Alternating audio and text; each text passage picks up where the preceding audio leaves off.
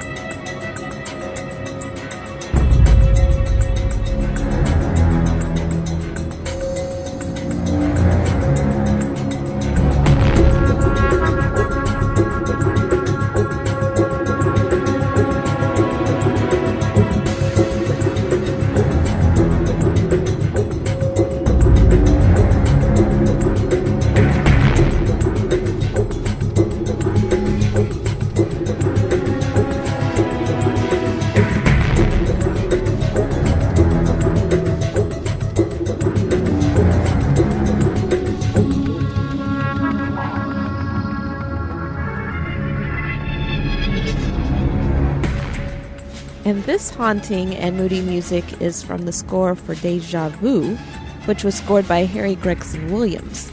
Now, he's probably a little better known composer than Chris Bacon, but I found most of the soundtrack for Deja Vu was very quiet and haunting and moody.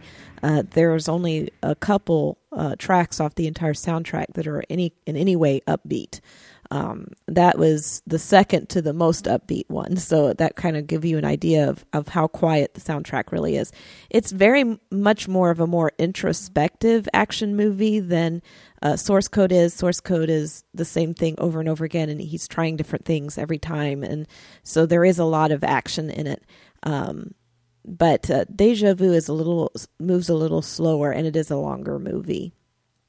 Now, if you haven't seen either of one of these movies, and I probably have already destroyed them if you haven't, but if you haven't seen these movies, I would not recommend them for a younger audience. They are somewhat violent, both of them are, and they both start out with a pretty horrific explosion, a terrorist explosion that takes many lives. And so if you have a sensitivity in any of the potential audience, I wouldn't recommend them.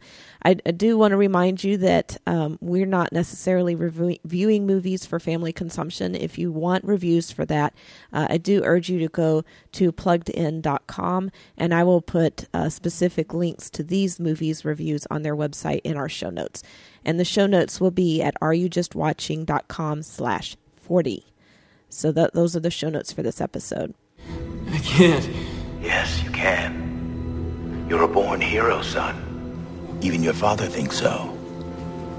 Saving people is what you do best. One of the interesting parallels between Source Code and Deja Vu is the motivation that the heroes have. They're both trying to save people that are already dead. In Deja Vu, it's all of the people on the train, but particularly Coulter kind of gets a connection with the woman that he's sharing seats with.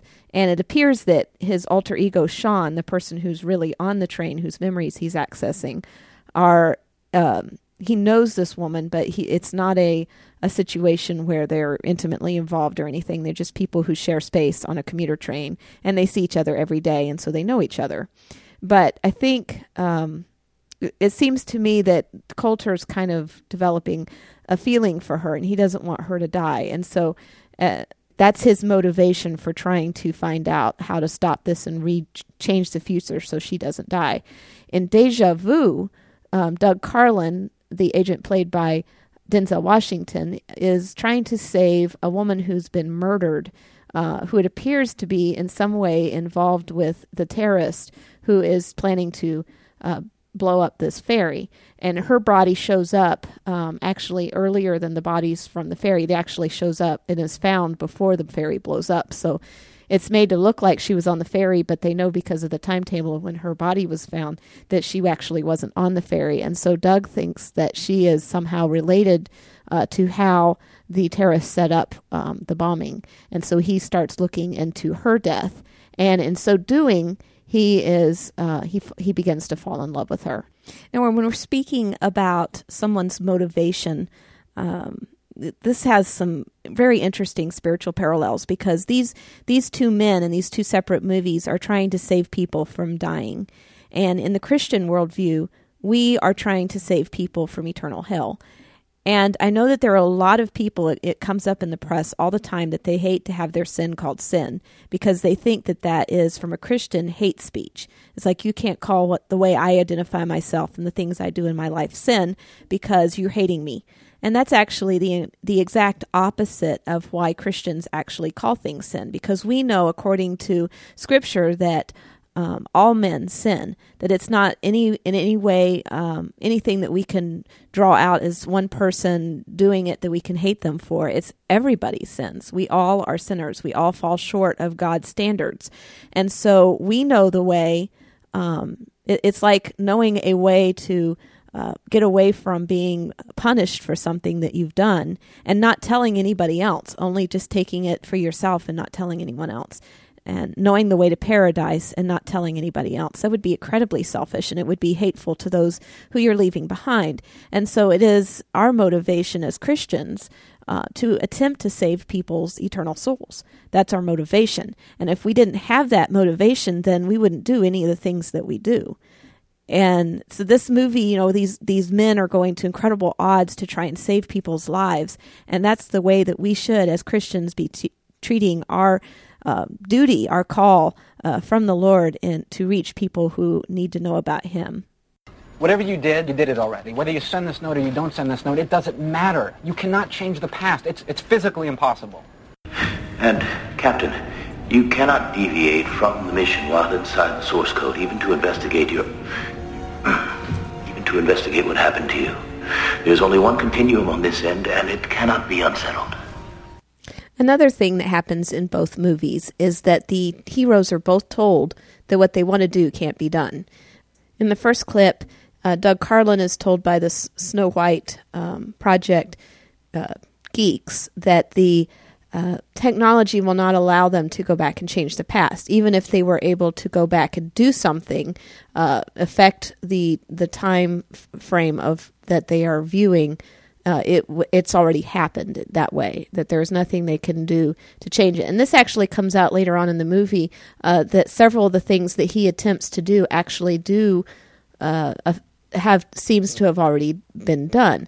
For instance, he leaves the note, his partner sees it instead of him, and then when his partner goes to stop the terrorist, which is what the note says to do, his partner is killed. Well, at the beginning of the movie, his partner never shows up when the ferry explodes, and nobody can figure out where he is. And the reason why he never showed up was because he was killed by the terrorists, because Doug Carlin left the note for himself that his partner found and went and confronted the terrorist.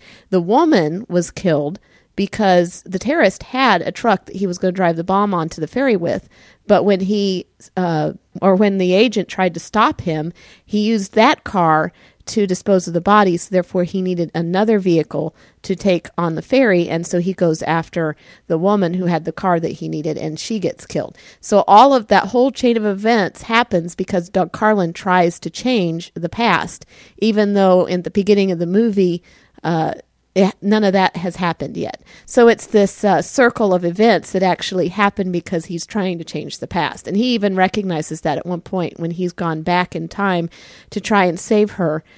He realizes that nothing has changed, that he's in the storyline doing the things that he knows has already been done. And it a little bit terrifies him.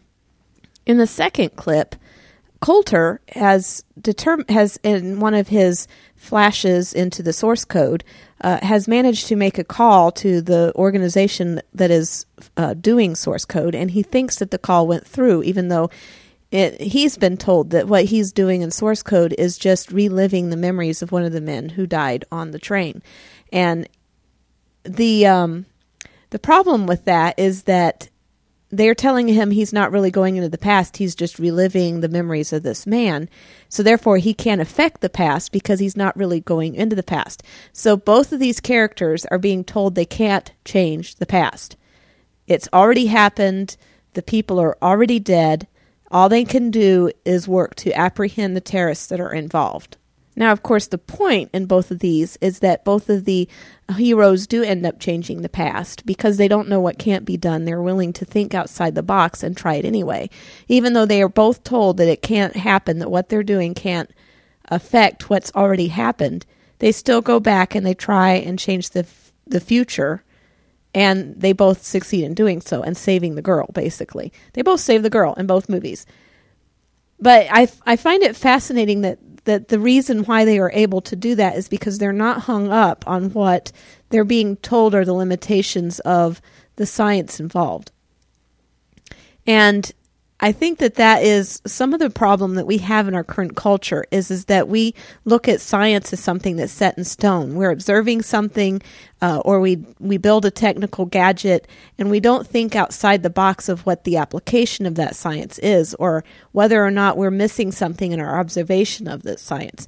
And so we tend to think of science as something that's written in stone that can't be changed. And all it takes is somebody that comes along who's willing to look outside the boundaries of the technology or the means of observation and try something different in order to break the bonds of what we think we know. And I think that that's the problem that we have with our current scientific culture, is that we're trying so hard to say what it isn't, that sometimes we don't allow ourselves to think past what it is and look for other applications or other means of observing or other ways, either different ways of documenting or even applying what we're learning. And I think part of that is because we think we know it all. We think that we have a way of being human and not being limited by our humanity. And there are spiritual aspects to that, because I think of the instances where we have allowed ourselves to define God or put God in a box. Well, God is outside of our understanding. But yet, as humans, we want to understand everything. We want to know everything. And so we try to put God in a box and say, this is what God is. But God has attributes beyond our understanding. So when we try to define him or limit him to what we can know, we are, in a sense, limiting what God can do in our lives and in our culture. And so that it's kind of a cautionary tale in that you don't always accept what people tell you happened, or even tell you are your limitations. Think beyond the limitations that people put on you. You said you didn't believe in changing the past.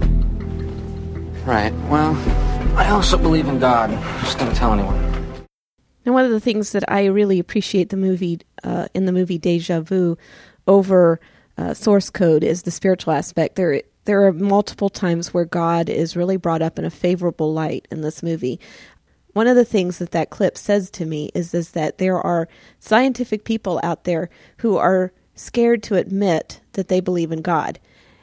And I know some of those personally. Well, not the ones that are scared, but scientific people who believe in God. They are out there.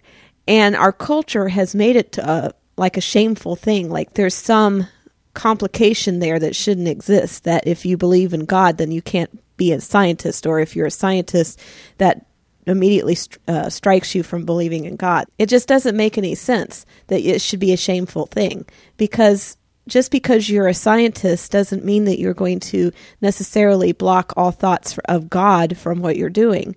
And if you believe in God, that doesn't necessarily mean that you're willing to put aside what you can learn through science. They are not mutually exclusive. And so that one comment really caught my attention when I was watching the movie, that this scientist that was involved with the Snow White project did not want anybody to know that he believed in God. God, thank you for blessing me with this food and with my life. I know today's going to be a great day. Amen. There are two other characters in Deja Vu that seem to express some kind of belief in God. One of them is Claire, the woman that Doug is trying to save. She says a prayer, and there's a lot about her just in her day-to-day life, things her father says about her at her funeral, that make you think that she is a believer.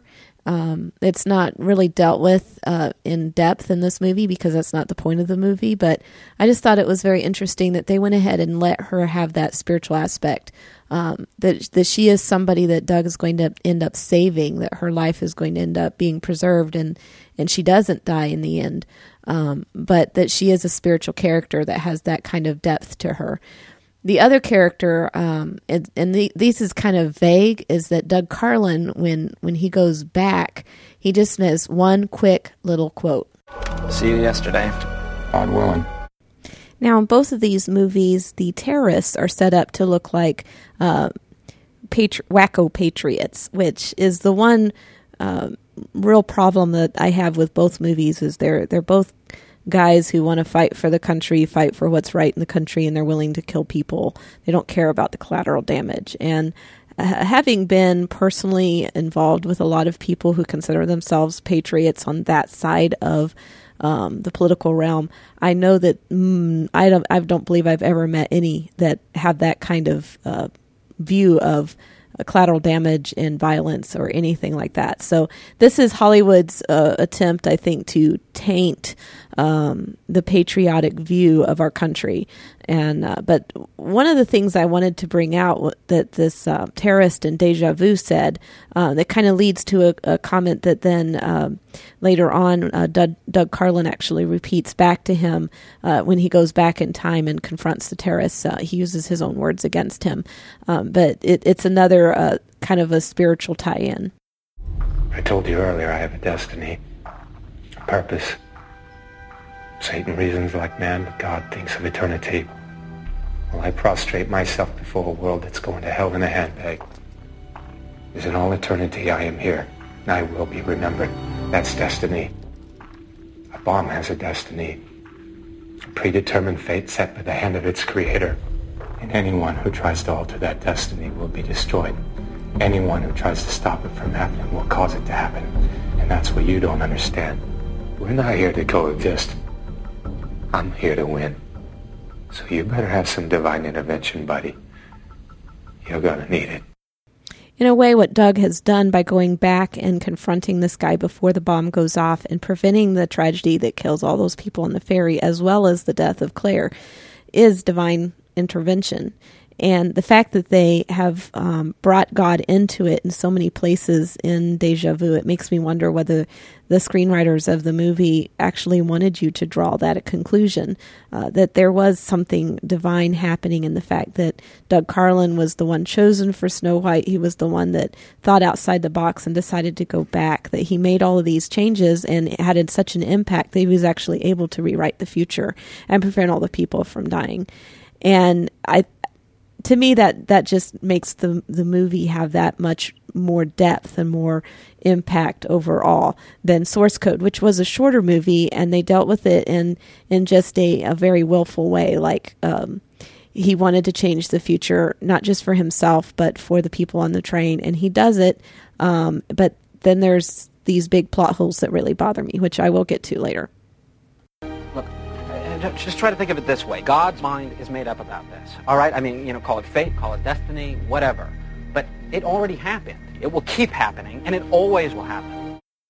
Maybe I'm beating a dead horse here by going back and talking about the heroes being told why it can't happen. But this is actually the clip I played earlier with the Snow White Project scientists saying that you can't go back. This is actually a continuation of that comment where he says, you want it in spiritual terms, God's mind is made up. You can't change it because his mind is made up. And that's kind of an interesting concept. Is God's mind made up? When we look at Scripture, especially in the Old Testament where there's prophets coming and foretelling doom or foretelling the fall of the city or the fall or a death of a king or many things like that, through Scripture we find that God can actually change his mind. And so his mind might not necessarily be made up about the line of events as he sees them happening in the future. We have to remember God is outside time. Time is linear to us. We have a past, a present, and then a future. But to God, it's all one thing. It's outside of his sequential existence, if he even has a sequential existence. He just is. So he can change his mind. And it's interesting what causes him to change his mind. In 2 Kings 20, 1-6, this is the story that was told. In those days, Hezekiah became sick and was at the point of death. And Isaiah the prophet, the son of Amoz, came to him and said to him, "Thus says the Lord, set your house in order, for you shall die. You shall not recover." Then Hezekiah turned his face to the wall and prayed to the Lord, saying, "Now, O Lord, please remember how I have walked before you in faithfulness and with a whole heart, and have done what is good in your sight." And Hezekiah wept bitterly. And before Isaiah had gone out of the middle of the court, the word of the Lord came to him, "Turn back and say to Hezekiah, the leader of my people, Thus says the Lord, the God of David, your father, I have heard your prayer. I have seen your tears. Behold, I will heal you. On the third day you shall go up to the house of the Lord, and I will add 15 years to your life. I will deliver you and the city out of the hand of the king of Assyria, and I will defend this city for my own sake and for my servant David's sake." So that's one of the instances where God had used his prophets to prophesy someone's death, and then he changed his mind, told him to go back and change the prophecy. And in that instance, we can see that God's mind isn't made up necessarily, even though it's in the past. For us, God is outside time. There's another instance of this. This is in Jonah 3. It's usually the first story that comes up to people's mind of God averting something that he said he was going to do. Then the word of the Lord came to Jonah the second time, saying, Arise, go to Nineveh, that great city, and call out against it the message that I tell you. So Jonah arose and went to Nineveh, according to the word of the Lord. Now Nineveh was an exceedingly great city, 3 days' journey in breadth. Jonah began to go into the city, going a day's journey. And he called out, Yet 40 days, and Nineveh shall be overthrown. And the people of Nineveh believed God. They called for a fast and put on sackcloth from the greatest of them to the least of them. The word reached the king of Nineveh, and he arose from his throne, removed his robe, covered himself with sackcloth, and sat in ashes. And he issued a proclamation and published through Nineveh, by the decree of the king of his nobles, let neither man nor beast, herd nor flock taste anything. Let them not feed or drink water, but let man and beast be covered with sackcloth, and let them call out mightily to God. Let every one turn from his wicked way and from the violence that is in his hands. Who knows? God may turn and relent and turn from his fierce anger, so that we may not perish. When God saw what they did, how they turned from their evil way, God relented of the disaster that he had said he would do to them, and he did not do it. What you experienced was a shadow. It was an afterimage of a victim on a train. This is real life, here. In a sense, we're always looking in the past. Even light reflected from yourself in the mirror takes some time to reflect back. I really liked what the deja vu quote there, where the project scientist was saying that we're all, in a sense, we're all looking into the past when we look in the mirror, because light is traveling at a speed, and we don't discern that speed, but technically it exists. So we're always, like, if we look at into a mirror, we're seeing, a microsecond into the past, rather than right at that second or that microsecond. So being able to look back is a matter of whether you can bend light in such a way that you can see what is recording, what that light is bringing back to you from further back. So it's an interesting theory, but it also makes me think of the fact that we're living in a linear time zone in which we are always on a little bit behind what's really happening, and just blows your mind to think that God is outside of time and he's not controlled by those. He created light, after all, so he's not controlled by what's going on in the visual spectrum. And so that is beyond him. Now, the first quote that was there was from Source Code, and this was Goodwin trying to explain to Coulter that he was living in a shadow when they sent him back through the source code, that it wasn't real. It was just a shadow of what was real, because it's just something put together from the memories of the event. He doesn't believe her, but it's just interesting that is the way she describes the difference between what he's experiencing and what is the real world. There were a couple times in the movie where she cuts in and says, we're living on a linear time scale. We're running out of time. You can experience those same 8 minutes over and over again, but in the real world, we can't roll the clock backwards. And so that's kind of a good reminder to us as well, as to use our time wisely, because we can't roll the time backwards. If we're living in our recollections of what has happened in the past, then we're living in a shadow of what's real, and we need to concentrate on our time frame that we're currently in and making every minute count. What if you had to tell someone the most important thing in the world, but you knew they'd never believe you? What would you do? I'd try. You never know what someone might believe. Why do you keep looking at your watch? Christina, what would you do if you knew you had less than a minute to live?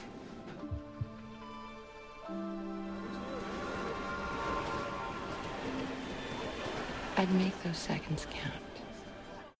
Those two little quotes from both movies, the first one was from Deja Vu and the second one was from Source Code, really caught my attention they're just very quick little things. The first one, actually both lines are repeated twice in both movies, and they get different answers. I used the last ones, actually the last one in Source Code, the first one in Deja Vu, because in Deja Vu, he's asking her because he knows something that she doesn't know because he's gone back to the past.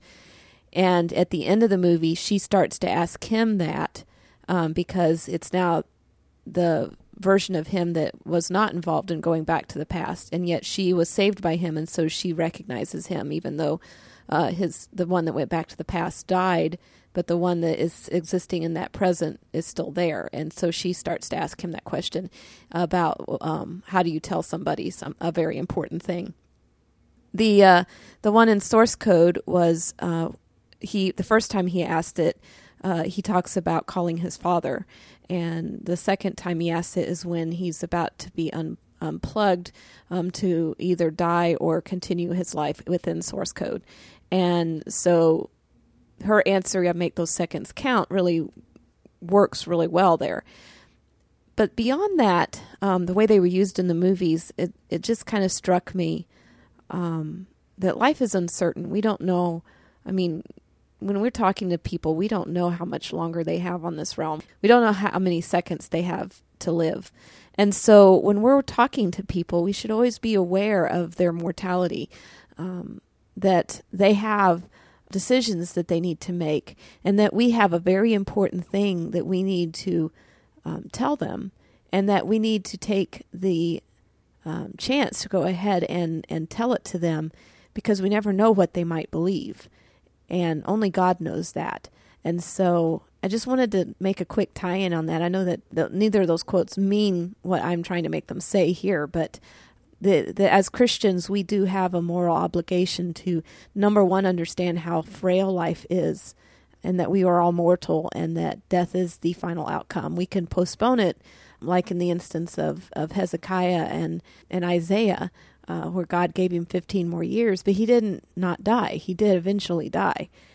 And so that is the end of all man, that we will eventually face death. We just don't know when it's going to happen. And as Christians, we have a very important thing that we need to share with people. Whether or not they choose to believe it, it's something that we have to share. We're used to viewing space as flat, right? Like this piece of paper. To see something from a distance, light has always had to travel the long way across the flat space in between. But given what I was trying to explain, we could fold the space, bring the target closer to us, create what's known as an Einstein-Rosen bridge, otherwise known as a wormhole, suspend it via gravitational field. That's what we're looking at. That's it. What's on the other end of the bridge? Claire's house.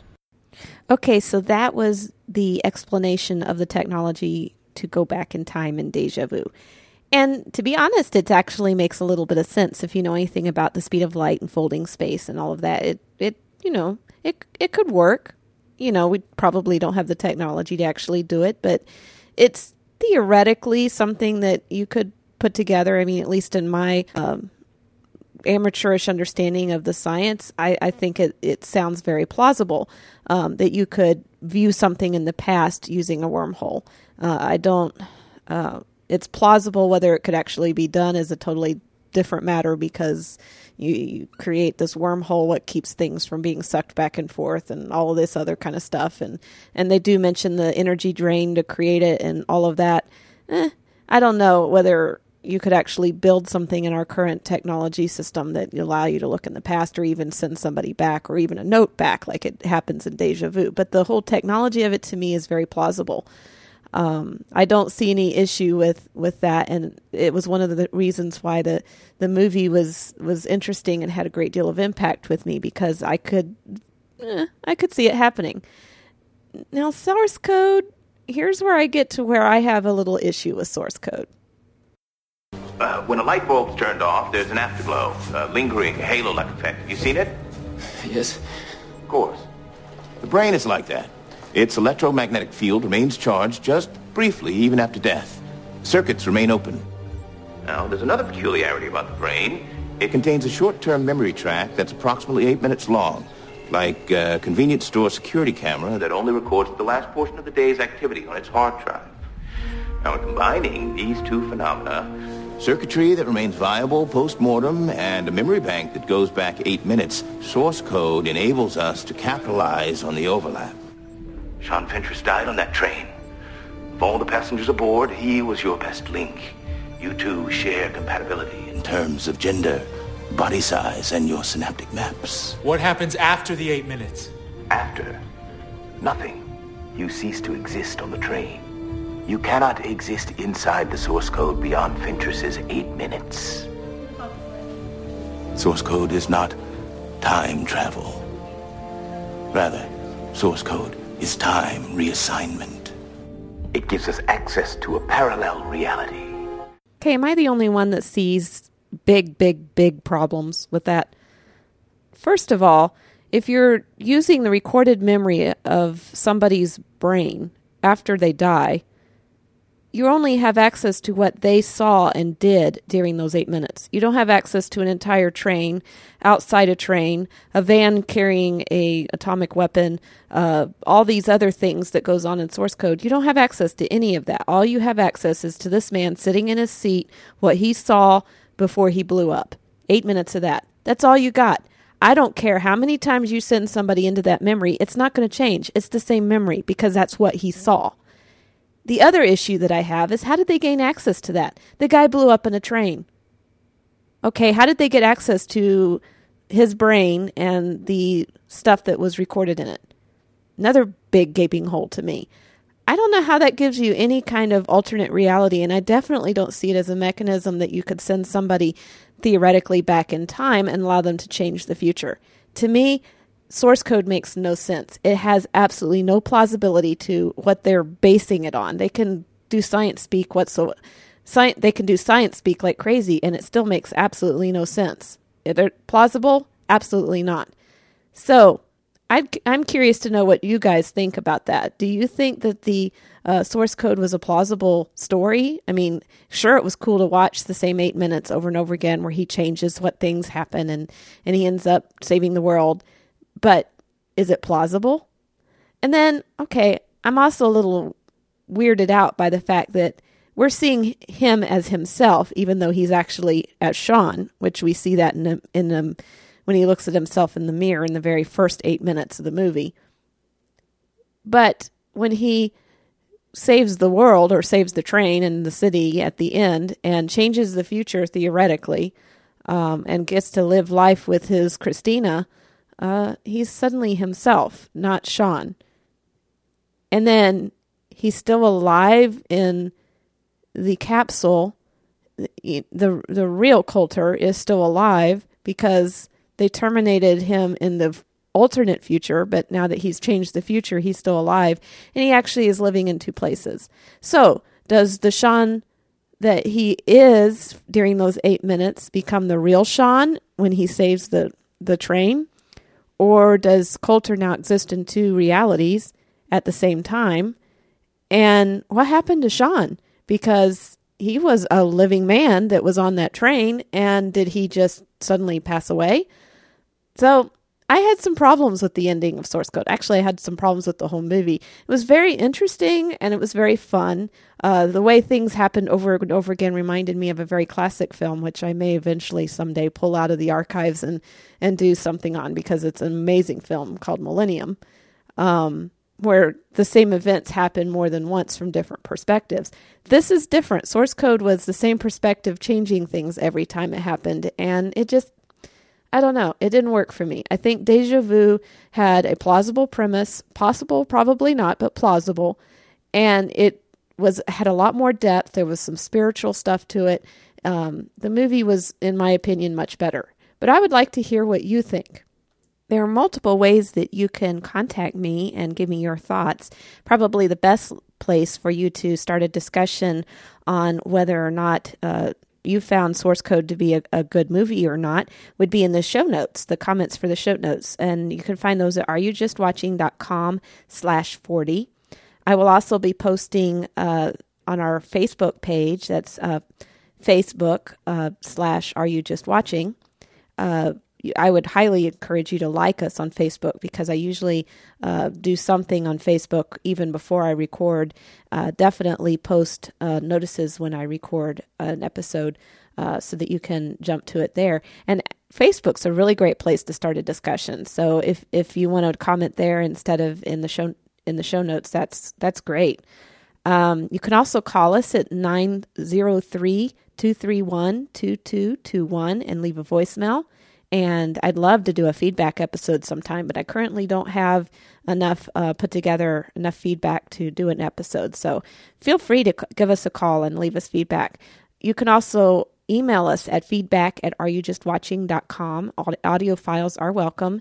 You can record a feedback on our website. If you go to our website and at areyoujustwatching.com and look to the right, there is a little link that kind of follows you no matter where you go in the website that says send a voicemail, and you can record it right there from your computer. So there's multiple ways that you can get in touch with us. I highly encourage you, if you haven't done it already, to go ahead and subscribe via iTunes to this podcast so that you can automatically get the episodes as they're uploaded. That way you never miss one. I'm not extremely regular. I know a lot of podcasts have a specific schedule they're set on, and they come out weekly or monthly or whatever. I just kind of do one whenever I get the time to really get into a movie, or if I've gone to the theater and seen a movie. So I'm not real regular on this, so it might be more helpful for you to go ahead and subscribe so that you don't miss any episodes. I'm not going to do a Did You See That on this episode. I have not received any submittals for that. I'm beginning to think that people are not interested in that segment, and so I probably will start phasing it out and just pull it out whenever there's just some little snippet of something that I want to discuss. I didn't have anything on the back burner for this episode, so since I have no submittals and I don't have anything myself that I want to talk about, we're just going to not do it this time. But if you are interested in submitting to that, I would dearly love to have some input on that. Then that all you have to do is use one of the options to leave us content that I just said. And if you're sending an email or whatever, you can just say, this is for a Did You See That? Either in the subject line or when you call, you can just say that first. This is a Did You See That? And then go ahead and do it. So would really appreciate some submissions on that, but I'm not going to press you anymore, obviously, since I have not received any. People are not interested, so we will probably just fade out. I am very thrilled that you were able to tune in and listen to this episode. I really would appreciate some comments. I know that Source Code was kind of built up as this really big movie, and I had never heard of Deja Vu, so I really don't know how it was received when it originally came out. Somehow I completely missed it when it was in the theaters. Just curious to know what other people thought of those movies and whether they share my objections to the basis for Source Code. So once again, thank you for listening, and I hope you come back and listen to us again. I'm Eve Franklin.